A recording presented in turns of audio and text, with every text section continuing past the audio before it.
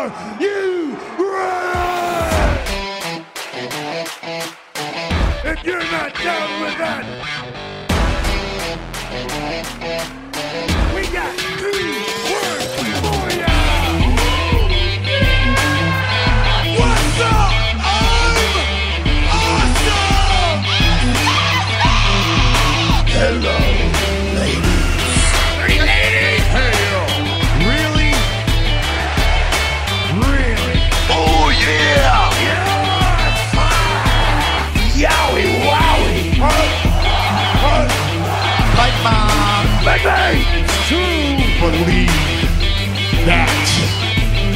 I have come to chew bubblegum and make a podcast, and I'm all out of bubblegum. Welcome, ladies and gentlemen, to the Two Words Podcast. My name is John, and with me, as always, is my tag team partner, Radio Matt. What? Radio Matt, what's going on today? Oh, I'm so excited. It's been a minute. It's been a little bit.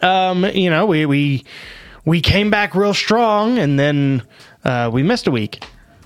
You were moving, right? That's I what was it moving. He was That's moving. it. Which I don't ever recommend. I'm never moving. I told Hillary I'm never moving again. It's the worst. I'm just going to buy new stuff next time. Just leave it. Just leave it and go. Leave it all. It's in the sell price of the house now. But we are back, and we have a great, fun episode that I've been wanting to do for a little bit called Can't Hurt. We're going to look at all of the moves that are just a little dumb and don't look like they really could hurt anybody. And I know that this is a whole sport, a whole genre of entertainment based on not trying to actually hurt each other. But sometimes the suspension of disbelief is a little bit difficult. But first, hey yo, Stevie Richards believes that the WWE needs to be taking care of Bray Wyatt's family. Following the tragic death of Wyatt, WWE announced that the net proceeds from his merchandise sales would go to his family, but the former hardcore champ said on the Rene Dupree podcast, Cafe de Rene, which is an upgrade from her previous podcast name of Oral Sessions, that lasted like 3 weeks, I think. I feel like it lasted 3 weeks, but you've managed to say the name of the podcast about a dozen times. Oh, I've said the name of the podcast more than they probably ever did. Anyway, on the Cafe de Rene podcast, that's 4 semesters of French right there for you. I would really stress WWE or Endeavor, whoever's taking the company over, to put his family, put his wife, bring her back as a ring announcer, bring her back and give her some kind of job, overpay the heck out of her, send those kids to college, put a college fund together or whatever. I don't think that's a terrible idea. I think it's a pretty decent idea. You know, in with the amount of money that's being generated, it's a win-win for everybody. It wins for them. They get taken care of for life. WWE looks super good for taking care of somebody for life. Yeah. I stand with Stevie Richards. I agree.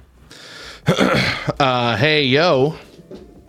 So I guess we got to talk about it a little bit. We don't have a segment devoted to it, but we got to talk about it. Shortly after WWE and the UFC officially merged into TKO Group, which has happened during our hiatus here. Yes. We saw some staff cuts, and then on September 21st, we got talent releases.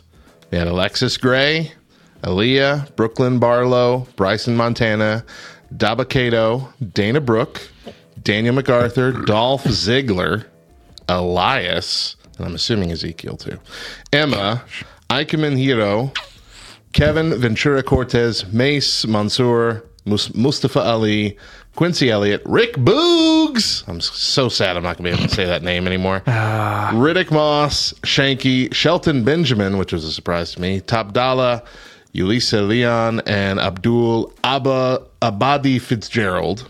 And then on the 22nd, Matt Riddle was added to the list. And on the 23rd, Melanie Brzezinski was added to the list. Brzezinski.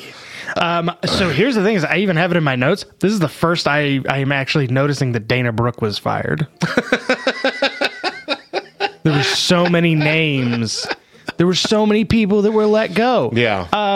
And to me, the most surprising names that step out, like you said, or stand out, Shelton Benjamin. Really hard to believe that they would just automatically cut that guy. Dolph Ziggler is the one that nobody gets. He's the workhorse. He's always been the workhorse, and he's been happy being the workhorse. A very happy mid-carder. Yeah. Like, he's really great. Dabba-Kato, Babatunde, not super surprising. Yeah. It's weird to me that they keep firing members of Hit Row, Yeah. but they don't fire all of them. Right.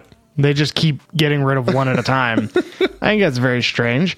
Well, they fired Top Dollar, and then they brought him back and got him a new contract just to fire him again. Yeah. Matt Riddle. Matt Riddle is less surprising if you know the relationship between him and the UFC. Right. In fact, Dana White was very aggressive in his comments on Matt Riddle, saying, even when he worked for us, we asked him to work three times a year, and he couldn't pass a drug test 3 times a year. When you knew you were going to need to pass one in 3 months, Right. and you couldn't figure it out. Like, I don't get it. Mustafa Ali, a little surprising. I think what's more surprising to me is that you brought back Nia Jax on 9/11 just to fire Dolph Ziggler. Right. Like, that's the company that these people are in. They're in a company that would rather have Nia Jax than Dolph Ziggler. Right. That is absolute insanity. It's bonkers. Yeah. He's such a good on-air talent, and he's so underused, but he could easily be a similar character as The Miz, where he's just constantly being used to prop other people up, but in actual entertaining storylines. He's that good on camera, but they don't use him. Well, and I think he might have known this was coming kind of down the line, because Nick Nemeth, who's his brother who wrestles in AEW, had posted some things on Twitter alluding that the two might be working together soon. I would love it. I'd watch the heck out of it. I'd love to see Dolph team up with his bro over at AEW. And then, even the other thing when you see lists like this is you go, oh, that person still worked here. Like, oh, Mansoor. I don't know who Quincy Elliott is. I have never heard the name Quincy Elliott in 32 years of living. I have never even heard that name. I'm sad about Elias. I think Elias makes me the saddest. Okay, it does make me the saddest. It doesn't make me the saddest. I'm still a big Dolph Ziggler fan, but the funniest thing was with Elias,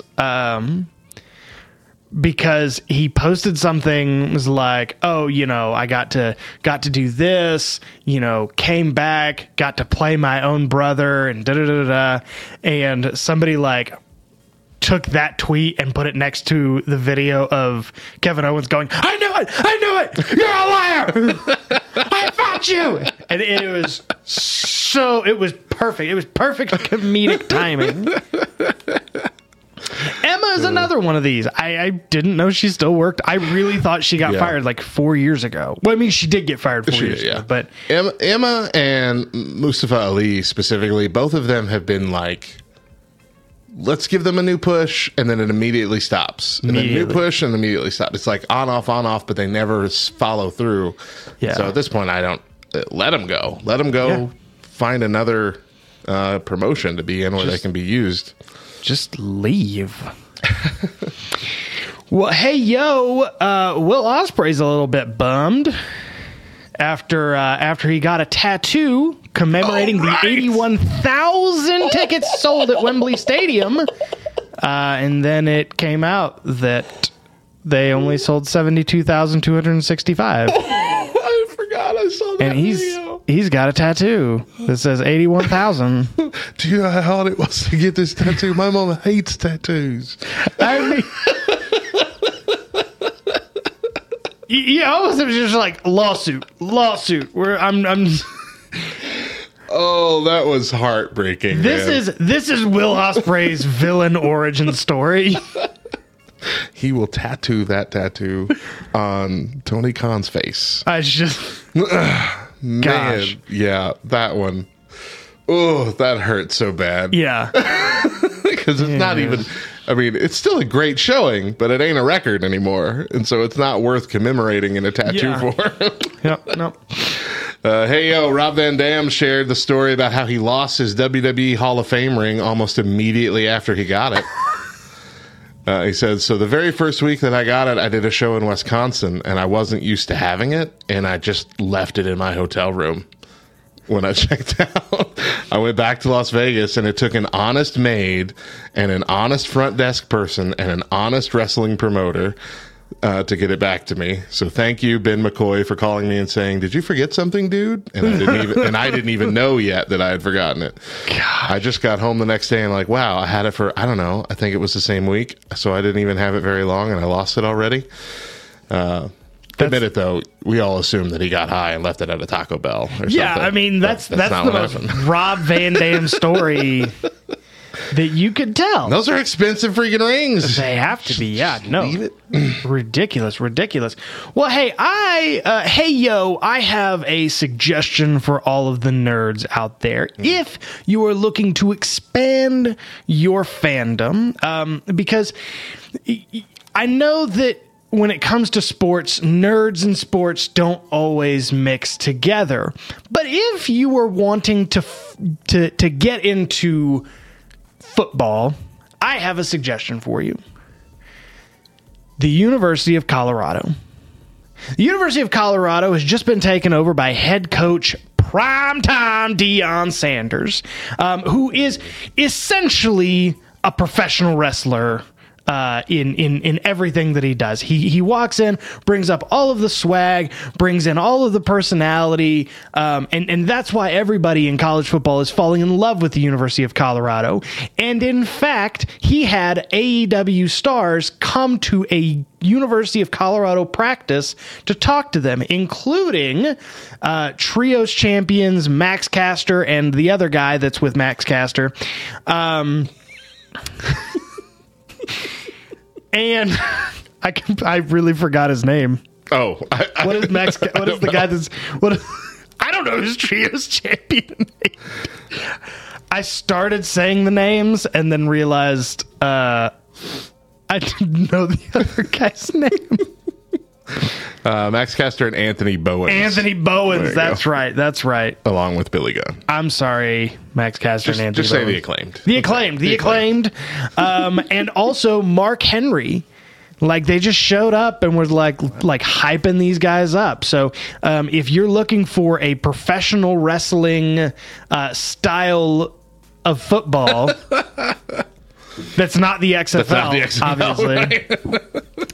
I think that this is more professional wrestling than the XFL, especially now. But yeah, I think and they like it was really it's weird because when I think he had them talking to them about like load management and like mental health, and I don't know, there's something that when I think I need to improve my mental health, I wonder what Mark Henry has to say. But, you know, he does. All right. Hey, yo. AEW has seemingly signed a deal with Max to feature programming on their network in 2024. But All Elite Wrestling content may well be heading to Max before the end of 2023. Andrew Zarian of the Mat Men podcast previously stated that he's confident AEW will be on Max in 2024. And AEW's pay-per-view schedule will increase to 12 major shows per year. Zarian has since upgraded his confidence that AEW is going to Max, and he reported on Wrestling Observer Live that AEW will be on Max in 2024, but the rumored December 2023 pay-per-view may even air on the streaming service as the start.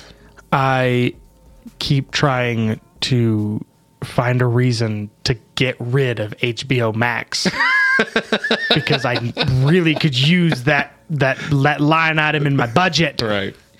and then they keep adding stuff that I want to watch. And now you'll get 12 AEW pay-per-views. If you give me 12 AEW pay-per-views, I won't even consider it ever again. I will, and I'll watch the AEW pay-per-views too. That's the reason I don't watch. That's the only reason I don't watch AEW pay-per-views. Yeah, I'm not going to pay $60, especially when your competition is giving it to me for $4 a month, right? $5 a month, whatever Peacock is anymore. That's a good move for them. I mean, it's. Now I don't know if this means they'll have all the back content. It's the same company that they air on right now with all their other programs. So it's possible that those programs will be available on the streaming service as well, but I don't know if there'll be a delay or whatnot, or if it might just be the pay-per-views. I don't know. That'd be great. But if we did a WWE Network style, backlog, they get their own kind of thing. That'd be really cool. Yeah, no, that's good. Even if they don't give the backlog, even if they literally just show the pay-per-views. Yes, that's worth it. It's worth the price. I'll watch it. Yeah. I'll watch it all day, all night. Like I said, because it's the most expensive streaming service for me. Well, no, Hulu Live is more expensive. Oh, well, but live. It's also but you're getting the live TV. It's live stuff. Cable College football's worth the money. But yeah, no, I would. Yeah, we're down. Love that. I love that. Well, when we come, do you have anything else? The only thing I have is not a full news story, but just Jade Cargill's now in WWE. So, hey! Former TBS champion. That's right. from the network that reruns Seinfeld. Jade Cargill. Cargill, I think. Cargill. Oh, she showed up at the Performance Center, and everybody's super, super excited. Oh, they were hyping it all over WWE, TikTok, and whatnot. Yeah. She might be the only woman that has as many muscles as Bianca Belair. But she's also much taller. She's very tall. She's a behemoth. She's so tall, and she's got the huge wingspan. I'm excited about it. It's going to be fun. I'm excited about it. Going to shake up the women's division. When we come back, we're talking about wrestlers. Obviously. Keep it here. What a dumb way to end a segment.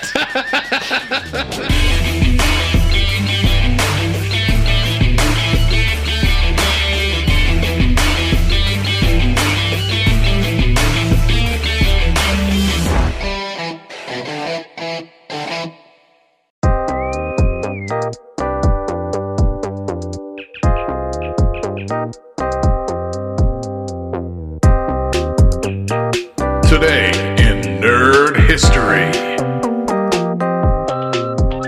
Today's date is September 29th.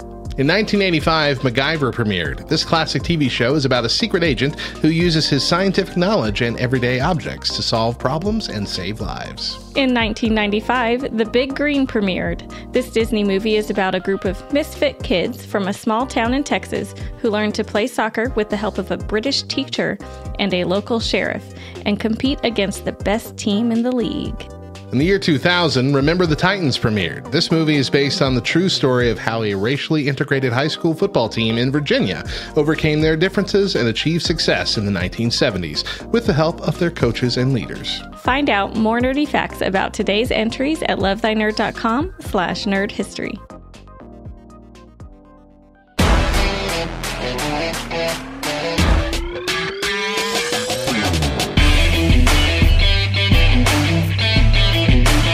Welcome back to the Two Words Podcast, ladies and gentlemen. Last week, if you are a Netflix subscriber, you were treated to a brand new show called Wrestlers. Wrestlers is a show specifically about OVW, run by Al Snow and owned by a man named Matt Jones. And it kind of chronicles their summer of 2023 and how they're trying to take this company that was once this wonderful developmental brand for WWE and a lot of the other professional wrestling companies, and get them back into the black money-wise. And so Matt and I did our due diligence, and we binged the entire series in like a couple of Matt did it I did it one in day. a day. Matt did it in a day.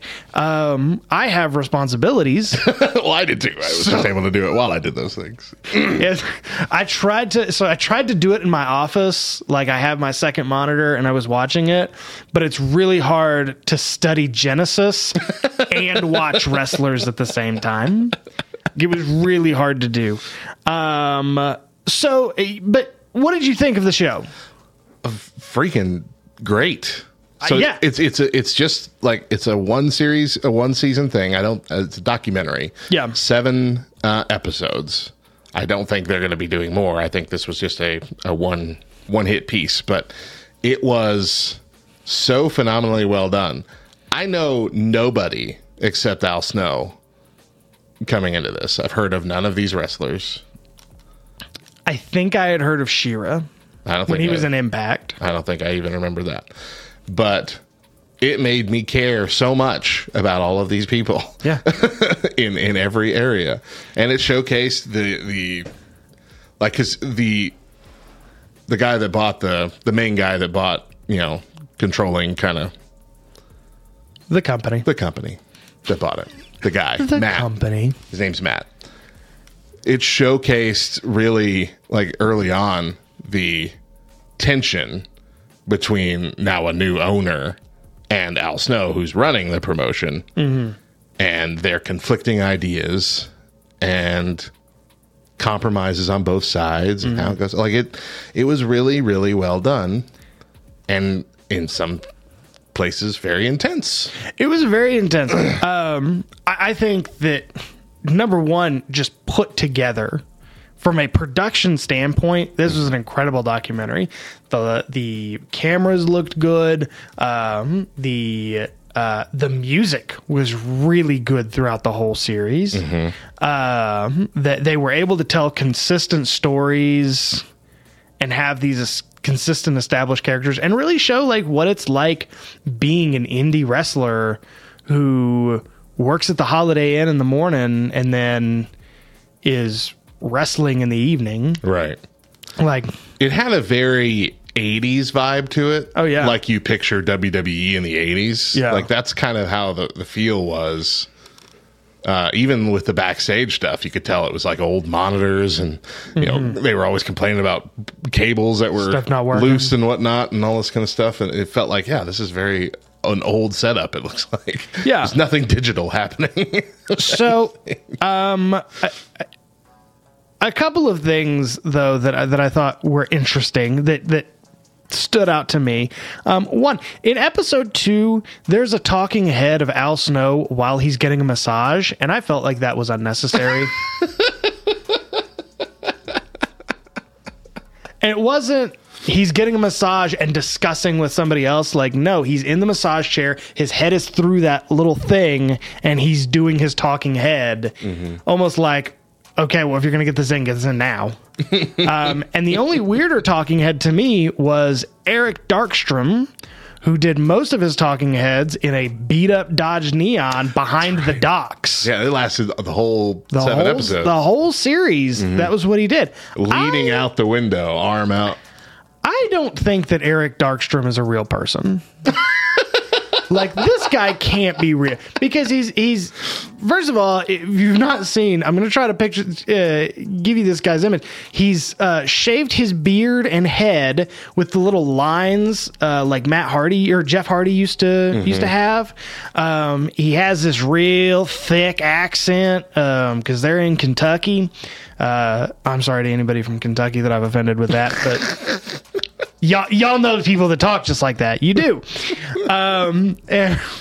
And the moment that I realized this might not be a real person is when he's talking about his tattoos, and he takes his shirt off, and it starts okay, but he's got a lot of tattoos. So he's like, over on this arm says love, but like if you turn it upside down, it says hate, because love and hate, they're so close together. And then on the other side, I have something similar with good and evil, because they're just tied right next to each other.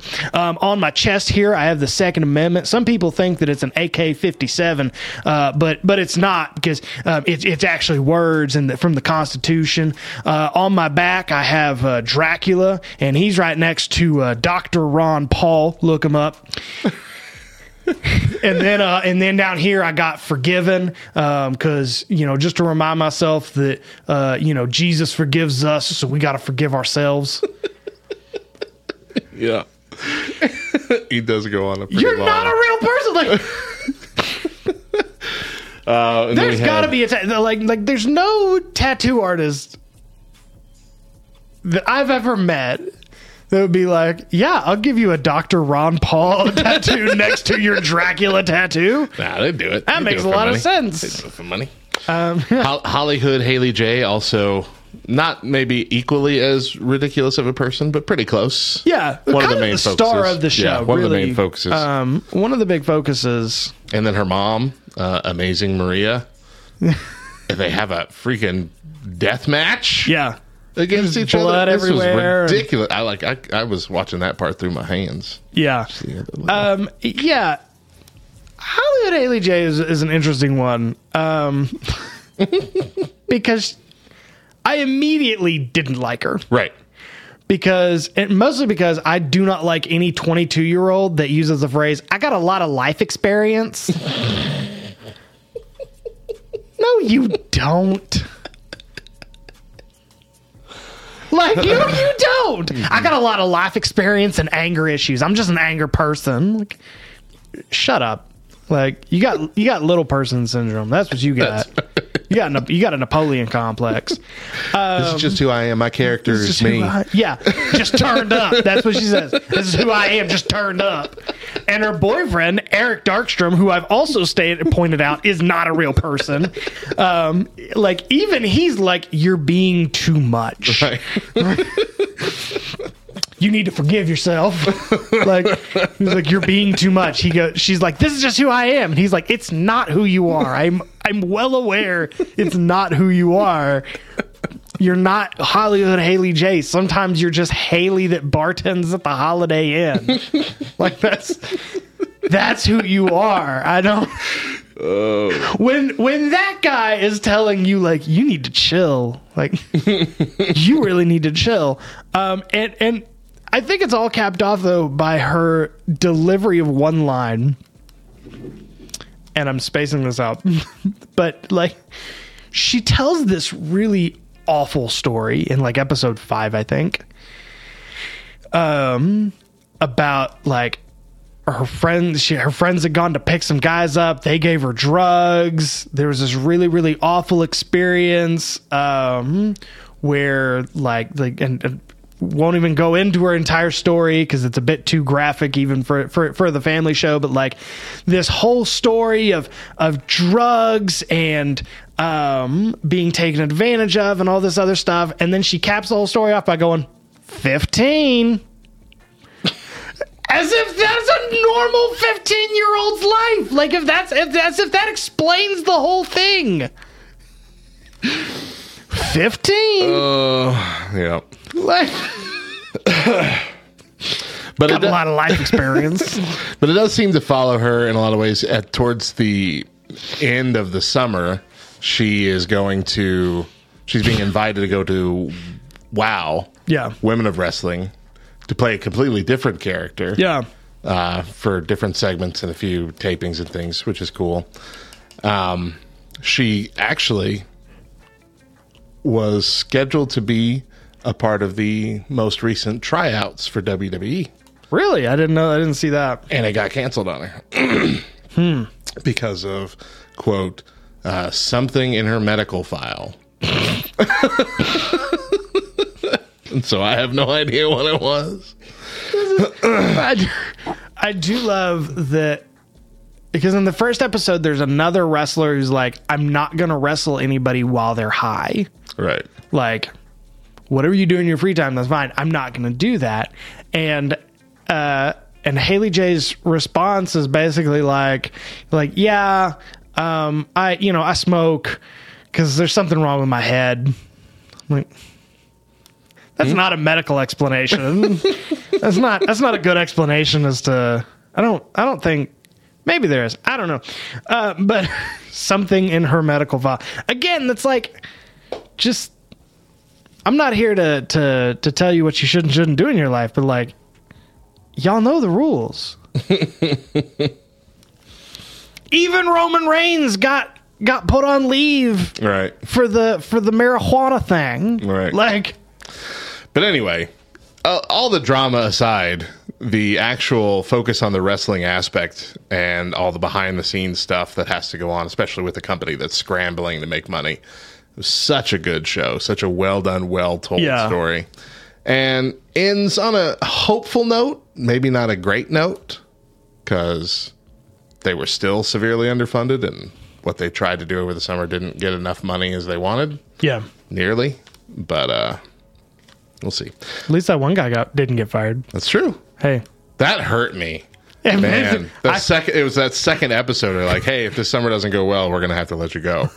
And he's like, oh, I think what hurt me more is the next scene where I'm not going to go he see misses, my son. yeah, where he misses seeing his son to like caddy at a golf tournament. Yeah. And that was hard, man.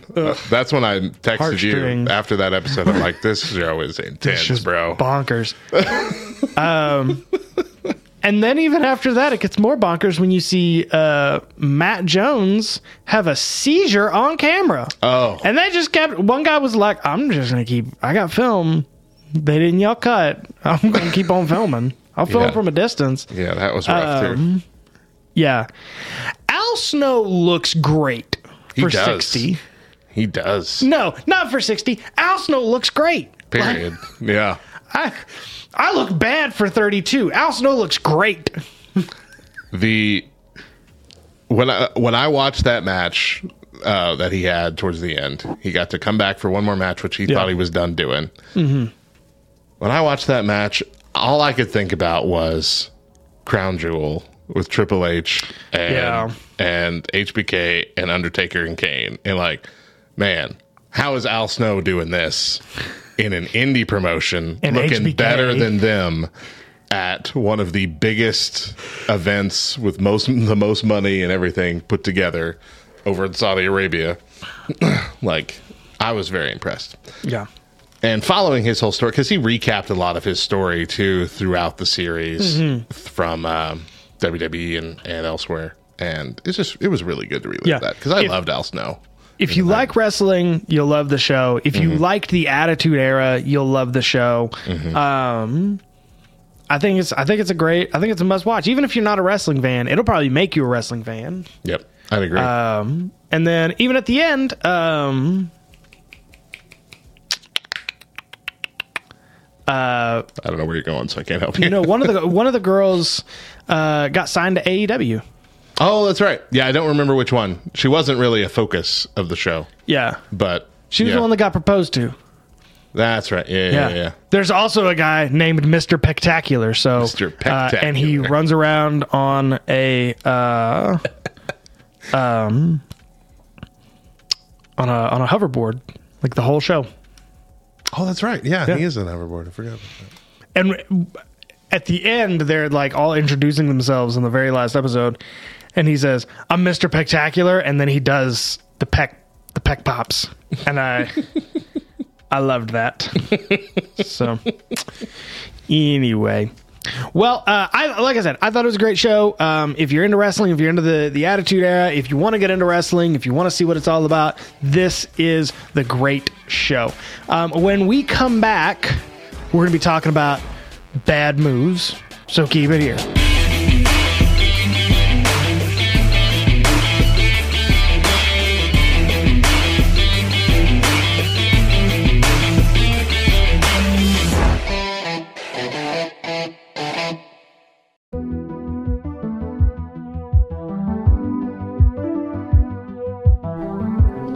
I'm Julian Jamar, and this is another of Reviews of the Nerds. I don't do book reviews often. I think it's partly because the majority of the books I spend time with are so old that everyone in the world has surely already read them, or because I don't want to come off as a literary nutcase. I'm a literature teacher, so I am a literary nutcase. I just don't want to come off that way. Anyway, sometimes a book strikes me so differently, and it's current or culturally relevant, or it's just so much fun, I must speak on its behalf. This is Beyond the Wand by Tom Felton. I listened to the audio version, which he reads himself. It is really fun to listen to Draco Malfoy talk for a few hours about being Draco Malfoy. If you loved Harry Potter, I did, he does not destroy it for you. With a separate section for each of his co-stars and what it was like to work with them, he enriches the experience with behind-the-scenes, quote-unquote, footage. He gives an entire chapter to his sweet friendship with Emma Watson. Priceless. If you love autobiographies, I also do, this one is full of all the things that make them brilliant. Detail, rich, raw, and honest. He takes you through his life, reminds you how good it is to be normal, and addresses his struggles with kindness for himself and others. Finally, if you think Hollywood is the worst place in the world for children to grow up, I also think that. He does nothing to make you think otherwise. Short read, short and sweet and lovely in all the ways you want it to be. The end. Once again, I'm Julian Jamar. You can catch all of my reviews on movies and books at julianjamar.com, and this has been another Reviews of the Nerds.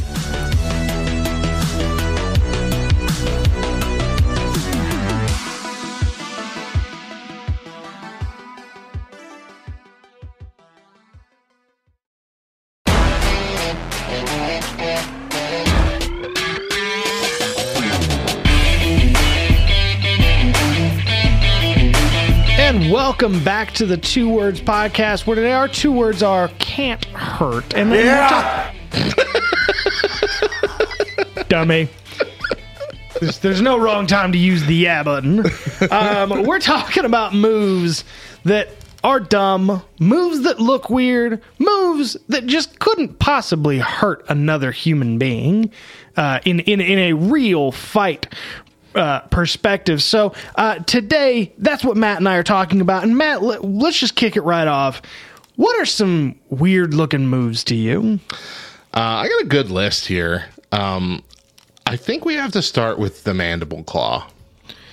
Okay, we're starting famous. With the famous mandible claw that has been used by Mankind and Bray Wyatt. Two of my favorite all-time wrestlers. Yeah. And frankly, I loved every time they used it. Of course. What's keeping the opponent from just biting down on their fingers? You know, when you're looking at things like the mandible claw, the mandible claw and the cobra. The cobra too. The cobra is a dumb move. But the wrestler, the performer who does it, I mean, Santino made the cobra work. I agree.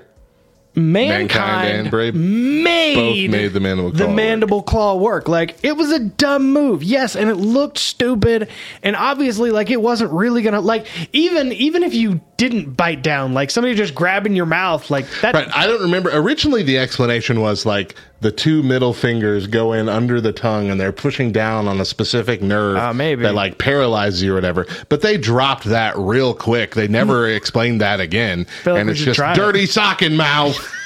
Take that. Oh gosh, I have a dirty sock in my mouth. Flailing about all over the room.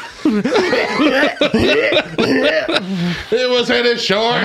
It was in his crotch. I can't wrestle in these conditions. You know, you really wonder how, like, OSHA's never stepped in on any of this sort of stuff. Because I was watching, like, going back to the wrestlers thing, you know, they had that death match, and she's like bloody everywhere, and I'm like, did she have to go through? Because I remember, like, in retail, you got to go through bloodborne pathogen training for, like, cleaning up blood spills and that sort of stuff. I'm like, how does OSHA not? I mean, OSHA gets mad if you have a light switch too far away from a door. I'm telling you, man, I don't understand how wrestling exists. How does this, as a performance, like, we're talking about sweaty crotch socks in somebody else's mouth. It was the 90s, man. It was crazy. To me, one of the weirder looking moves is the coup de grace. Coup de grace. I just don't get it. There's no way to sell it in a way than like, oh, this is super cool. And I don't care how into it the announcers get. Like, you're just jumping up and you step on them. it's akin to and you used to be able to do this in the video games. Mark Henry, there was a move set that Mark Henry had in the video games where you just stepped on a dude. Right. Yeah. Like you just walked on him.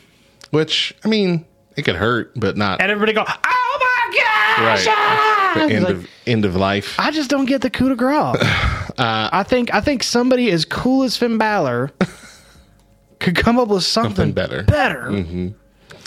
I got the Kali chop on here, where Great Khali would just karate chop someone in the head, and that would knock them out. Oh yeah, yeah. His It big, looked big even worse than sticks. Big Show's WMD punch.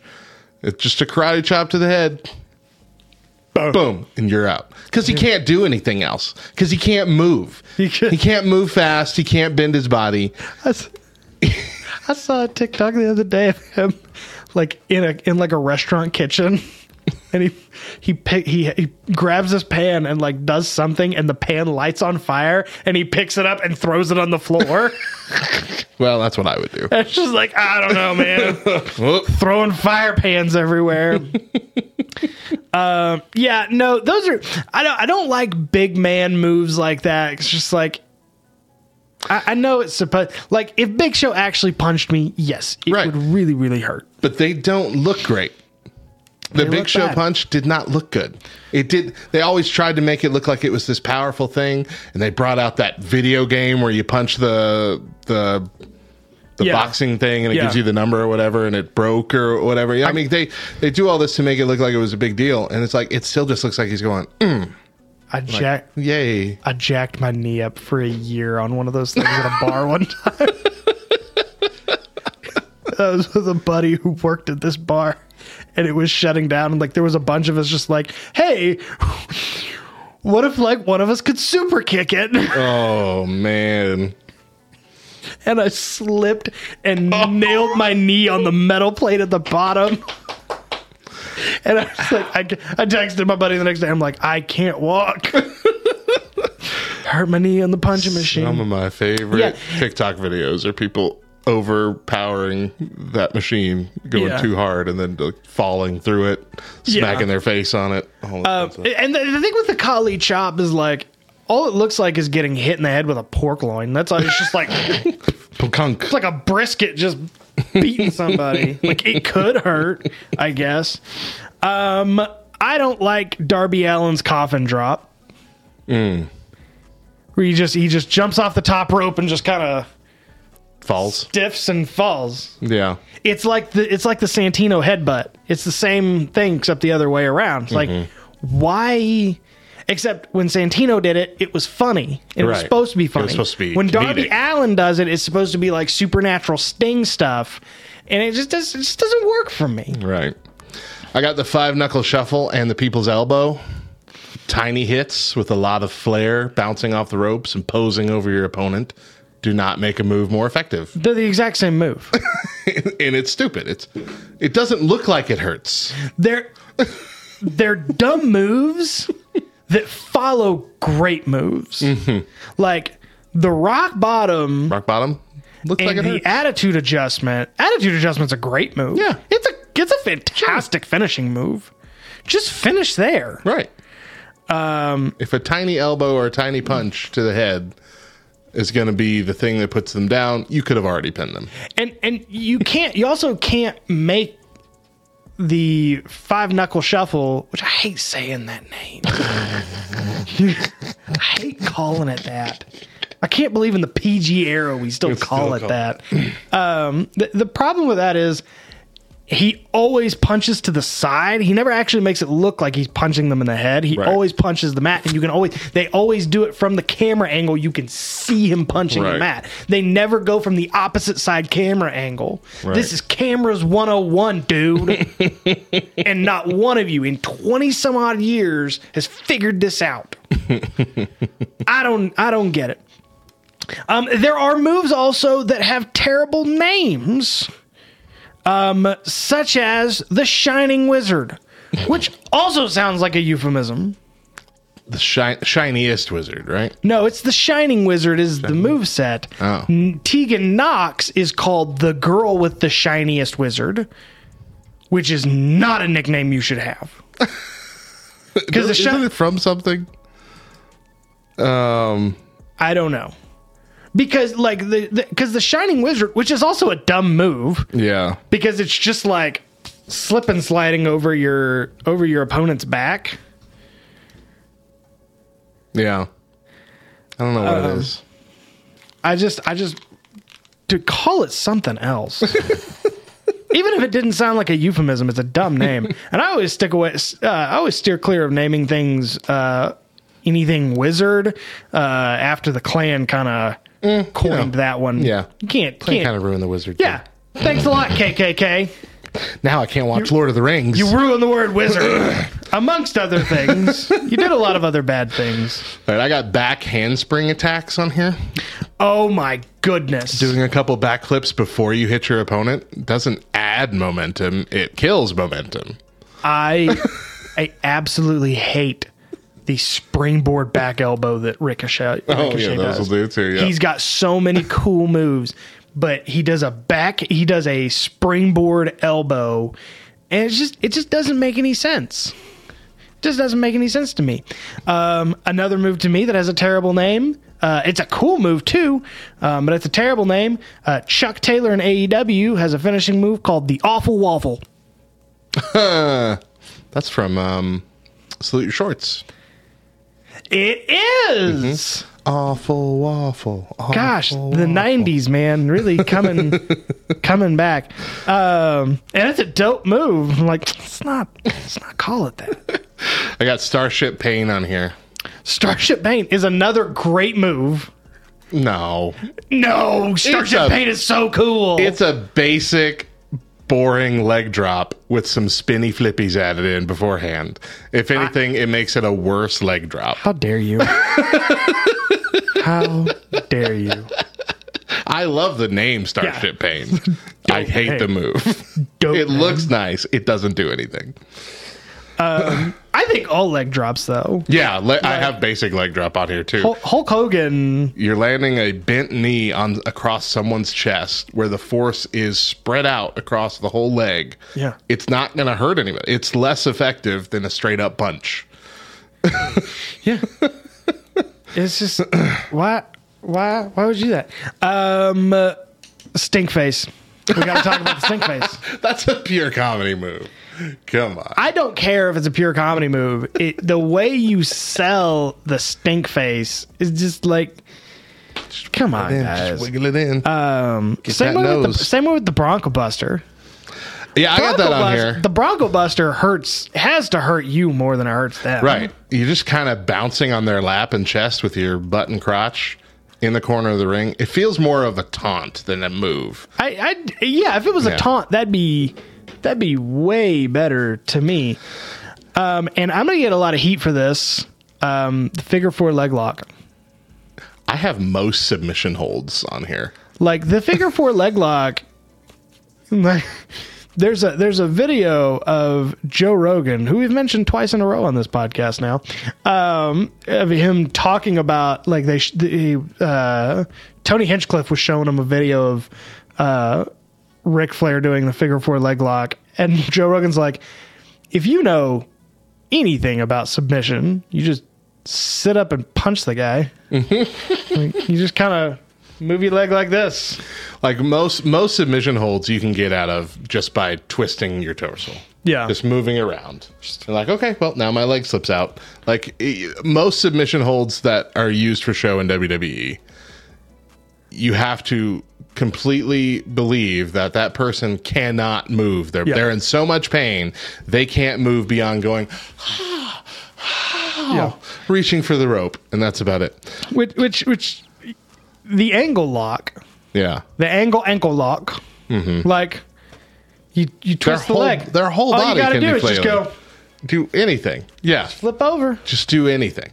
Your flip whole over. body's free at that point. You're not locking anything other than just holding a guy's foot. You could get out of your shoe easier than having to pretend to be held onto. All right, I'm about to get heat. Okay, get some heat. the 619. It's fun. Yeah. It makes for a great moment, but the setup is almost like a video game. He has to get his opponent to fall in the exact right way, in the exact right position, on the exact rope, and have that opponent be too tired to move the whole time that he's running all the way to the other side and all the way back to do a move they all know is coming because he does it in every match. I get it. But the name of the podcast is Can't Hurt. Well, that's true. And this is you sure named does you hurt. named the only move that's killed a guy. That's true. That's true. I'm with you on it. Like the setup and everything. Yeah, sure. But Good point.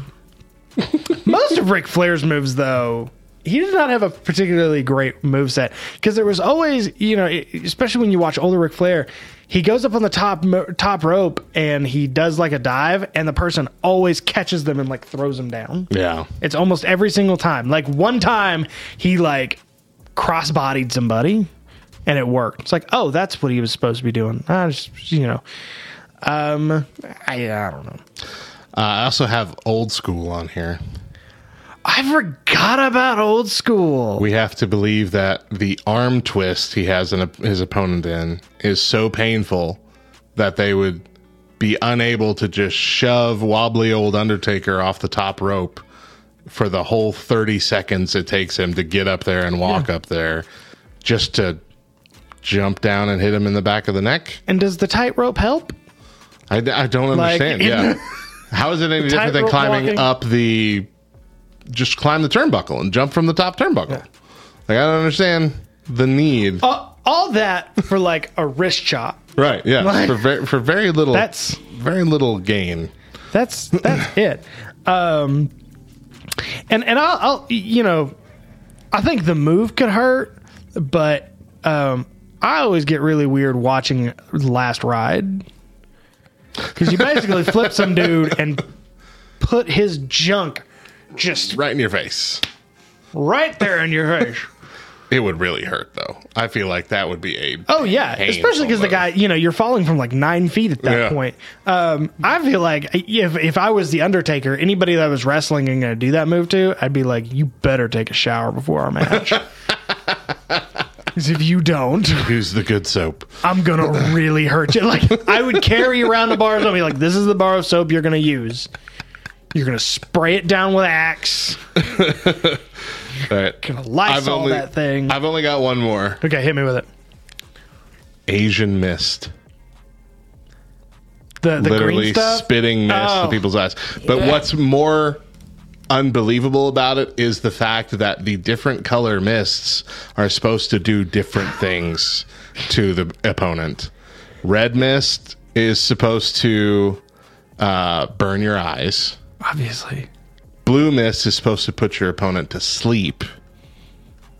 And the green mist is just supposed to cause general disorientation. This is all Mist 101. I don't know what your deal is here. Have you never had a job where that you were constantly misted in the face? We all know the rules. So kind of in that vein, because it's getting me thinking about WCW. I was watching old Nitro a while back, and there was an episode where I don't even remember who it was, but one of the wrestlers dressed up as like an old lady and was like hitting Hulk Hogan with a cane, like as an old lady. But like the way, can we talk about Hulk Hogan giving chair shots? Let's talk about something that doesn't look like it hurts. Look up Hulk Hogan giving chair shots, and it is the most gingerly tap on the forehead you've ever seen. Like as old WCW, it's like he gets the chair and he goes, and then the guy goes, ah! Like, falls out. It's like, we talk about something that doesn't hurt. I mean, I don't know. I gotta say, I know that the chairs that they use for chair shots in wrestling are like thinner metal than standard metal chairs. several years ago, I had a buddy Marty. We were doing a skit about why men love wrestling. Yeah. And I had him hit me in the back with the chair to end it, with the chair from our church here. Yeah. And when you look at it, it looks like he barely goes dunk on my back. Like it was the weakest thing ever. And I just collapsed. It hurt so much. I was on the ground going, oh, it's a bad idea. So I don't know how thinner those chairs are, but it still might hurt a lot to barely get tapped on the head. Oh, yeah. Oh, yeah. Daniel Bryan tells a story. He was going to Shawn Michaels wrestling school back in like the late 90s. And some guy was like, how do you take a chair shot? Shawn Michaels was like, you just get hit with a chair. That's it. Yeah. I'm kind of glad they don't do it to the head anymore because, well, they did it, though, at AEW. WWE doesn't anymore. Yeah. Occasionally they'll do it in AEW in one of their matches. Yeah. That's rough stuff. Well, if we missed a move, let us know. Head on over to our socials at 2WordsLTN and tell us your ideas for the moves that just can't hurt. They look dumb. They got a terrible name. We want to hear from you. And we'll be back in a couple of weeks with another fun-filled episode. But until then, my name's John. His name's Matt. And if you're not down with that, we got 2 words for you. Goodbye.